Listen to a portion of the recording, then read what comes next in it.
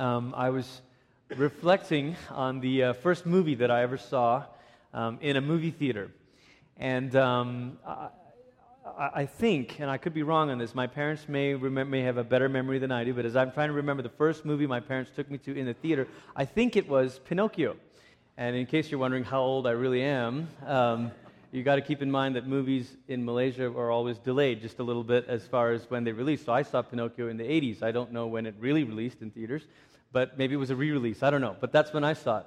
And I don't know the original story of Pinocchio. I know that it probably has some sort of folk tale origin, but as Disney is wont to do, Disney takes these stories and sort of Disneyfies them, and it's sometimes for better or for worse. So my version of the Pinocchio story is the Disney version, and I'm going to guess that so is yours.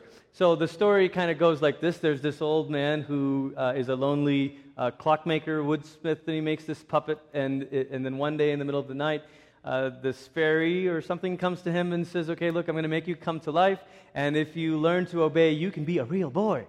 And so this is the whole point of the movie, is Pinocchio kind of learning or maybe striving to be or failing to be a real boy. As I was thinking about this week, we are in Acts chapter 2 this week, and this is the story of Pentecost. This is the story of the Holy Spirit coming like wind and fire upon the disciples, upon these first followers of Jesus in the upper room. And when we think of this story, we think of some amazing things, and I want to just unpack a few layers, hopefully, of this story as we read the text this morning. But think about for a moment this image here of the Spirit of God being like wind coming into this room, breathing into these followers of Jesus. These images kind of borrow from another maybe story that we know of. We think of maybe the story of creation. And you think of God when He makes this world and creates this material world, and then He makes the human, Adam, the human one, and He breathes His breath into him, breathes the very wind of His own self, His life, into this dust, and it comes to life. That really this human one, the first human one, was really the only first truly human one. Adam and his wife, Adam and Eve, the Genesis story calls them. And I say that because when the fall happens, there's something that they lose, that they are sort of less than human. C.S. Lewis, I love the way that he makes this point, but he repeatedly kind of makes this point to say, look, you should never, when you make a mistake, you should never say, I'm sorry, after all, I'm only human. The truth is, if you were fully human, we would love perfectly. To be fully human is to be complete and perfect, to be like the first human one that God breathed His breath into. Technically, every time we fail and fall short, we are reminded that we are less than human. Now try that on next time. Next time you kind of, offend somebody, say, hey, forgive me, man. After all, I'm just less than human. I kind of look at you like, yeah. But there's something about reclaiming that language, because it reminds us that to be fully human is not to be only spiritual, but to be physical and filled with the Spirit of God Himself. Sometimes this text that we're about to read here in Acts 2, sometimes it's taken by certain Christians to kind of be the way of saying that, look, see, God is all spiritual, and there's nothing about the physical that He really likes. But do you know, that's not Christian theology, that's Greek philosophy. This notion that the material world is bad and the spiritual world is good, that's not Christian theology, that's Greek philosophy. Christian theology says a good God made a material world and made humans, the human one, out of the dirt of this material world, and then breathed in it. So right from the start, as you frame, I want to frame the way you listen to this text, because we're going to read this text of a wind blowing into these gathered disciples, and we're meant to maybe think of God's work of redemption that is taking less than human ones and helping us on our journey to becoming fully human again. We're becoming a real boy and a real girl. Pinocchio, this is kind of us. I was also thinking, as we set up this text, that it's very easy for us to think about salvation or the Christian life as God does this, and then I respond. So it's a little bit like a chess game. God has His moves, and then I have my moves. And so sometimes preachers talk like this. They say, okay, God has done this, and now here's your response, right? Sometimes worship leaders say this. Worship is our response to God. And there's a part of that that's true, but I think it's because we don't have a good theology of the Holy Spirit. When you don't have a theology of the Spirit or an understanding of the Holy Spirit, God is just this one sort of being, and He acts or He speaks and He calls, and now it's back on you to respond. And I don't know how that makes you feel, but it's sort of like someone saying to me, hey, Glenn, you're going to run a marathon, but I'll take the first 6. But I got the rest? Is the Christian life a relay race where God runs the first couple laps and gives you the baton and says, you got it? I've done all this for you.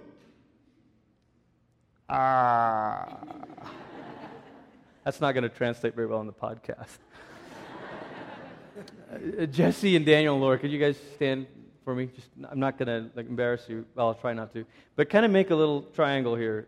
This is not a perfect illustration, but maybe, our first encounter with God is a little bit like this. We experience God the Father, and we say, you're holy, you're the Creator, and I'm a mess, and I'm a wreck, and what am I going to do? And then He says, well, look, here I sent my Son. He said, oh, Jesus. Your name's Jesse. That's a derivative, yeah? So, and we say, here it is, redemption, forgiveness of sins. And then most of the time we stop right here and we say, great, there's this holy God the Father, and then there's Jesus the Son who was sent. Wonderful. But as we begin to turn and say, all right, now how do I live?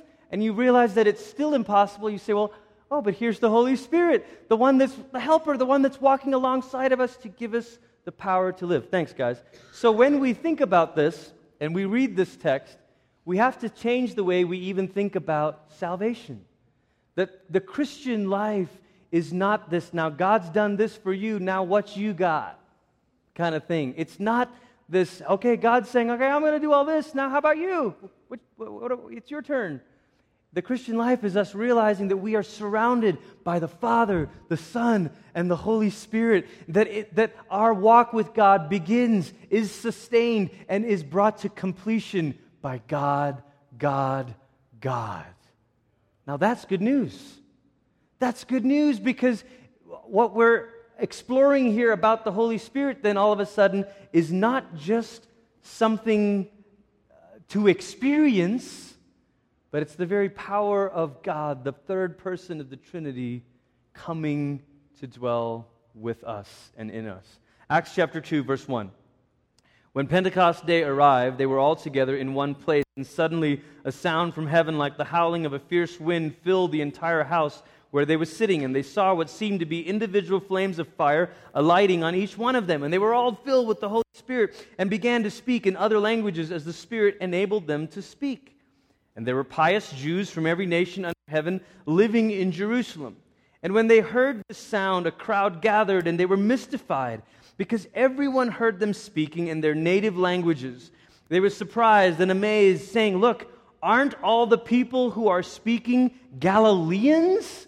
Now that may not mean much to us, but that'd be sort of like, and I say Iowa because my wife is from Iowa, but that'd be sort of us like hearing these, going to a Midwest farm town and hearing people all of a sudden burst out in Mandarin and in Japanese and in Hindi and saying, well, aren't these like Iowa farmers?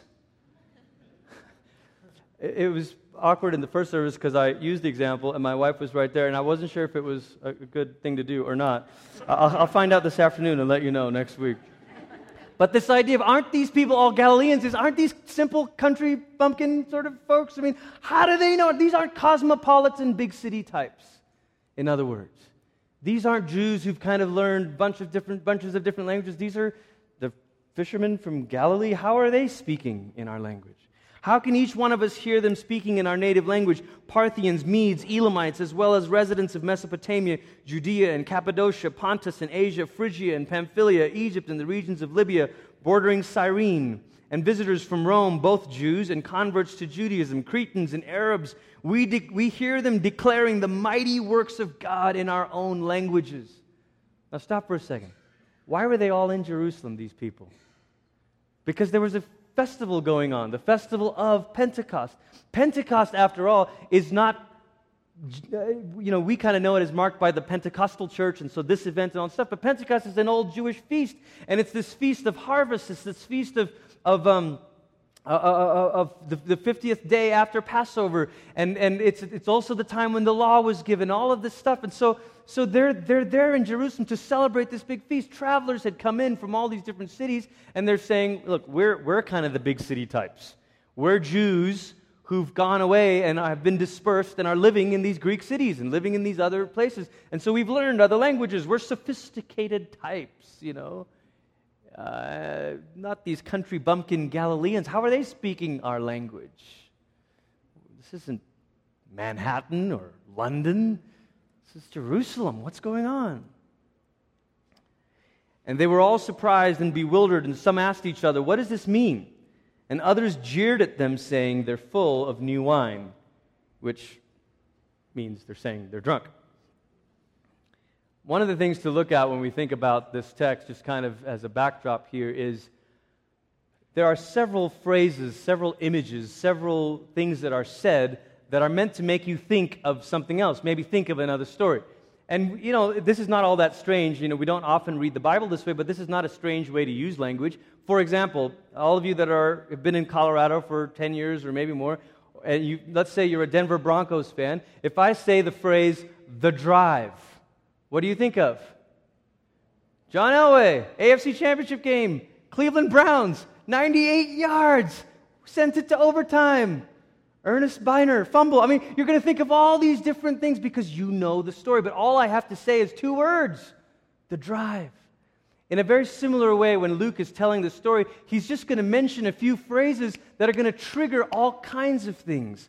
For one, when he says, look, they're all together, and then the rushing wind blows into the room, they're going to think about creation maybe. Maybe they would have thought about Ezekiel's vision of the strange vision of like skeletons in a valley. Do you remember this? And then this wind blows and these bones start rising like a zombie movie or whatever. But then they get flesh and bones and muscles. And God says, look, I'm forming an army. It's a picture of God bringing a new people. So the way Luke tells this story is a way of saying, look, a new community is coming to life here. A new people who really don't belong. They're kind of the misfits, but they're being breathed upon. But maybe this whole bit about languages is also meant to make us think a little bit about Babel. Because what happens at Babel, the story goes in Genesis, that all the people gathered together to build this tower, right? And they were building this tower up to the heavens, and God says, look, they're of one mind and one heart. So there's great unity, but it's a unity sort of against God or apart from God. And God says, okay, look, let's scatter them and give them many languages. And so this is the description of how languages sort of develop according to the Genesis storyteller. Now, this story, Babel and Pentecost. At Babel, languages become the thing that divide. But at Pentecost, languages become the thing that begins to unite. But in a different way, because they don't all start speaking the same language, do they? No.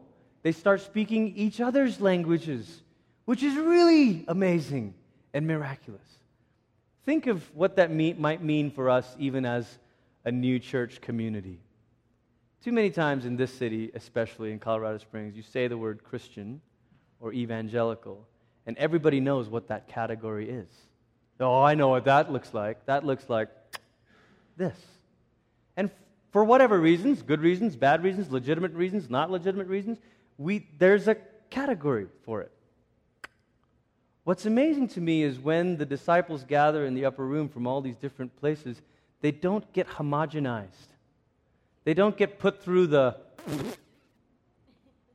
factory belt and just get plopped out Christian. They don't. They retain languages. And this is one of the other things that's beautiful about when John has his vision of heaven. He sees the heavens open up and he catches this glimpse. And he sees people from many languages and tongues and tribes. So wait a minute, aren't we just going to be all sort of glowing beings? It doesn't sound like it. Sounds like God loves differences and diversity and textures. Sounds like God loves the many hues of culture. Sounds like coming to Christ doesn't result in sameness, but it's redeemed differences. It sounds like coming to Christ, being the new people of God, does not mean becoming homogenized, vanilla-sized into this. I just had another 90s moment. Okay. But it means us with our distinctives kind of being formed as this new people. I think that could be something instructive for us as here we are downtown. Part of the reason we're here is to say, what would happen if, New Life, maybe we have our own kind of categories or stigmas or impressions or whatever. What if we have a presence that's in a different part of our city? What if it opens the way for different groups of people? What if in here the Lord adds to us different cultures and personalities and political backdrops? And what if we are not homogenous? What if there are folks of us here that it almost feels like different languages sometimes? But maybe part of the miracle of the Holy Spirit is that we learn to speak each other's languages. Now think about that. That being part of church doesn't mean I make you speak my language, but that the work of the Spirit in me allows me to speak yours and to say welcome to the community.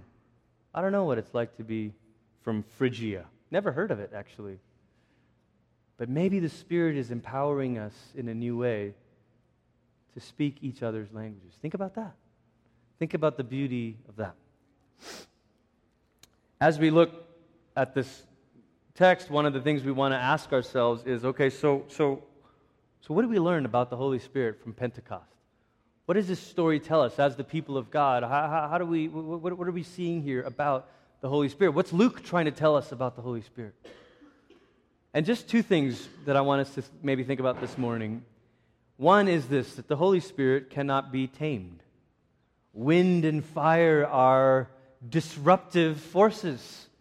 We Colorado people, we kind of know that. Unfortunately, we know about forest fires. Little fire, lots of wind, bad news. I mean, we kind of get that. So wind and fire are disruptive forces. That the work of the Holy Spirit is meant to make us uncomfortable. I'm blanking my mind on the name of this poet, but there's this poet that says that, look, we kind of come into church like it's this sweet sort of service, but we don't know what we're really messing around with here, that they really ought to hand out crash helmets and safety belts when we walk into church. Because look at it, and I don't mean that we're going to have a crazy whoop, I just mean we're dealing with the living God. We're dealing with a God who doesn't stay afar, but a God who disrupts our lives and says, look, you can't keep living this way. A God who says, look, it's not okay to have these barriers and these lines of demarcation. It's not. I'm disruptive of that. The Holy Spirit cannot be tamed. I grew up in Malaysia, and my parents, when they got saved, well, my mom sort of grew up going to an Anglican church. My father grew up Hindu, and he met my mom at the University of Singapore, and when things were getting kind of serious, she says, well, I'm not going to marry anyone who's not a Christian. He says, okay, well, I can change that. And it's maybe the quickest conversion story from Hinduism to Christianity ever. I mean, Hindus historically do not convert easily. They just add Jesus to the list of gods. And most of my father's side of the family are like that. So for him to convert easily, I don't know, my mom must have been quite persuasive. But he converted, and they started attending this Anglican church, and I was there till I was about 8 years old. And my parents were, as the faith began to be more serious to them, they began to be discipled by this amazing Baptist pastor who took them on and did this Bible study with them during the week. And then somewhere along the way, maybe I think my dad was on a business trip, and the hotel that he was staying at had a meeting by the Full Gospel Businessmen Association. You've heard of that? And he found out about this thing, about the Holy Spirit, and something sort of happened, and my mom, meanwhile, had experienced something similar to that. And so they came back to the Anglican church and tried to start a Sunday evening service at the Anglican church that was a Spirit-filled Anglican service. Interesting, isn't it? And they were kicked out because after a while of that, they said, we don't really want this now. That's not true of the Anglican church in general. That's just true of that local church at that time. And so they moved over to this other church. And for the bulk of my life, from ages 9 onwards, I have been part of what you would call a non-denominational, charismatic, or Pentecostal church. So I've grown up in this tradition that looks at Acts 2 and says, wow, look at this. This is huge. And it is. But the irony of growing up in this tradition is the very people who are proud of being the people of the Spirit seem to want to put the Spirit in a box. Because when we say the Holy Spirit cannot be tamed, it also means that He doesn't always follow the formulas or the patterns or the steps that you think ought to happen. A lot of times people take Acts 2 and say, okay, look, this is step 1, step 2, step 3 of how it works. You come to faith in Jesus, you repent, you're baptized, and then you fill the Spirit, and the evidence is you start speaking in tongues. And we start to tell people that this is how it works, when actually, when you read the rest of the book of Acts, it doesn't work like that again. There are other times. There's this moment where Peter's in Cornelius' house, and all of a sudden the Holy Spirit falls on them, and he says, wait, God, they're not even baptized. Whoops. And Luke tells us all these different stories to say, you can't stop the Spirit's work. It's not just for Jews. It's not just for the people that you've drawn a circle around. It's going beyond this. It's going outside of this. And you can't make steps out of this little formula. You can't do this. In the same way, what happens at Pentecost is not really what Pentecostals call speaking in tongues. Because Pentecostals call speaking in tongues this idea of personal edification, speaking in a language that you don't understand and that nobody else understands, right? Personally, and as a church, as New Life, we believe that there is something like that. That Paul talks about this in 1 Corinthians. He kind of talks about there's this praying in the Spirit, and my mind is not fruitful, but when I do pray in the Spirit, I'm edifying myself. And then he says, and I pray in the Spirit more than all of y'all. Just in case you're wondering. And then he talks about this gift of the Spirit, gift of tongues, where someone speaks in it, but then it requires an interpreter. There's no interpreters required at Pentecost, is there? In fact, it's the very opposite of it. That's the gift of languages that happens at Pentecost, is the fact that they can speak in other people's languages. So, I think we've got to be careful of trying to put the Holy Spirit in a box on both ways. Either by saying He cannot work in that way, or by saying He always works in that way. Does that make sense? In fact, when you read the New Testament, we want to, academically kind of list, well, there's 9 gifts of the Spirit, and there's 9 fruit, and there's way more than that. What about the Romans 13 list, where Paul says, look, some of the gifts are hospitality. Maybe we should start a whole denomination that says that if you don't have people over for dinner, you don't have the Spirit.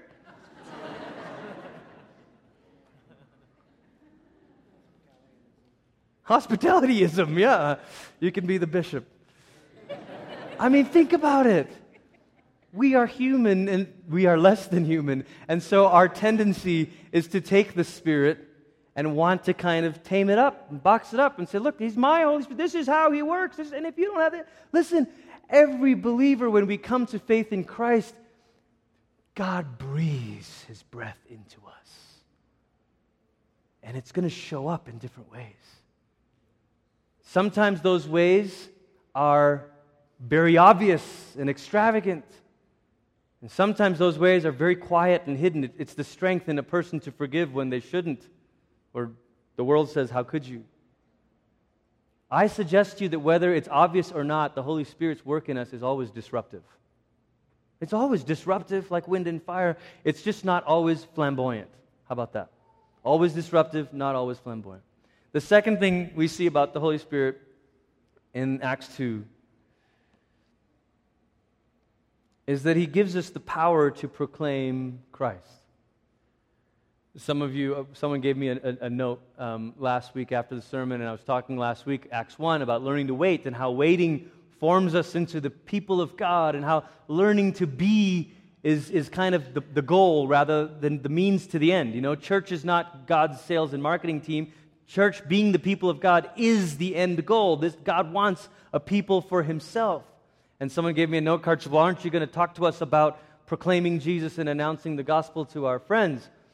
And I wanted to say, well, just wait, Acts 2 is coming. Here we are. So the curse of being a preacher sometimes is you have to say everything you believe in every sermon, otherwise people think you're a heretic, you know.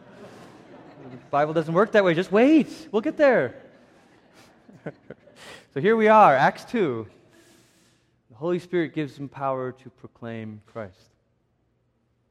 Next week, up at the North Campus, there's a guest speaker, and so I have the choice to go off topic or stay in it. I'm going to stay in the Acts series, and next week, talk about Peter's sermon and to look more closely at what does it mean to proclaim Christ? What does it mean to announce Jesus as both Lord and Messiah?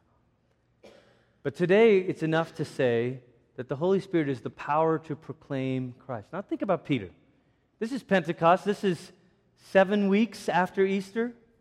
This is, not that long after, a month and a half, almost 2 months after Peter, in the middle of the night, was too scared to confess Christ to a servant girl.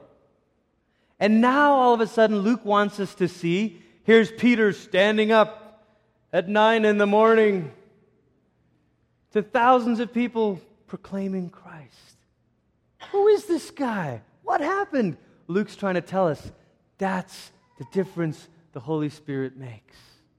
It's the power to proclaim Christ. And you're going to need it. Because these people say right away, we think of Peter's sermon and we think of how they respond by saying, what must we do? But before his sermon, they start speaking in other languages. You would think they would be impressed. But Luke tells us that they start to mock them. Can I tell you that just because you learn to speak the language of our culture doesn't mean they won't reject what you have to say? I have maybe my generation, maybe sub 35, I don't know what it is, but there's this incredible desire to really speak in the language of our culture, and I think that's powerful, and that maybe is part of the Acts 2 picture. But sometimes we forget that just because we speak in their language doesn't mean they'll not mock what we're saying. It's not, now, on the flip side, that doesn't mean you need to be obnoxious. You don't have to be jerks. Paul elsewhere says, look, as far as it's possible, live at peace. Don't go stirring up trouble and picking fights and protesting and settle down.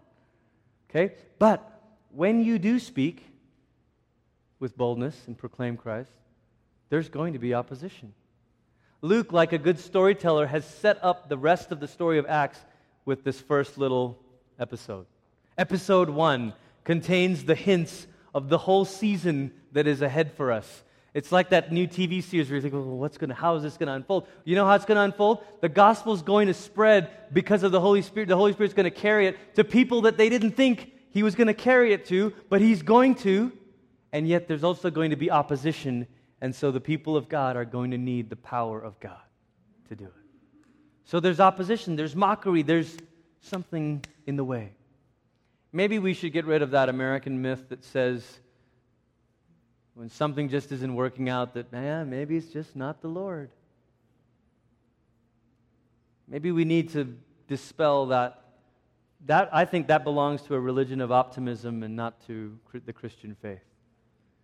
Because the followers of Jesus have always run against opposition. Always. The gospel reading this morning, Jesus said, if they hated me, they're going to hate you too. Be as nice as you can. Give away as much furniture as you want. Feed as many hungry people as you can. They're still going to find a way to say something about you. So we're not running a campaign to get them to like us. We're asking for the power to proclaim Jesus in a language that they understand. Does that make sense? And when you proclaim Jesus, there'll be opposition. There will be that. There will be things that say, no, hey, you can't do that. Hey, you can't say this, We're against bullying of any kind, except we can bully Christians. It's going to happen. But the Spirit is the one that gives us the power to proclaim Jesus.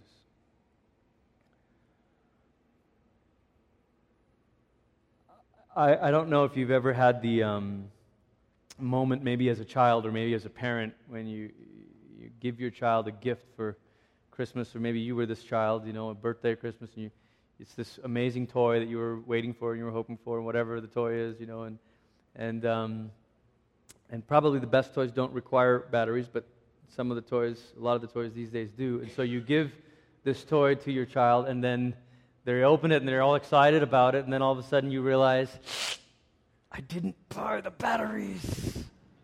What am I going to do? This Christian life is not like that. It's not a batteries not included kind of thing. And Jesus knows we're going to feel this way. That's why he says to his disciples, look, I'm not going to leave you as orphans. I'm not going to leave you on your own. I'm not going to leave you in this world that is against you, trying to figure this out on your own. I'm not going to call you to be the people of God and then just sort of let you figure it out. Gordon Fee, the great New Testament scholar, calls the Holy Spirit God's empowering presence. God's empowering presence. Think about that.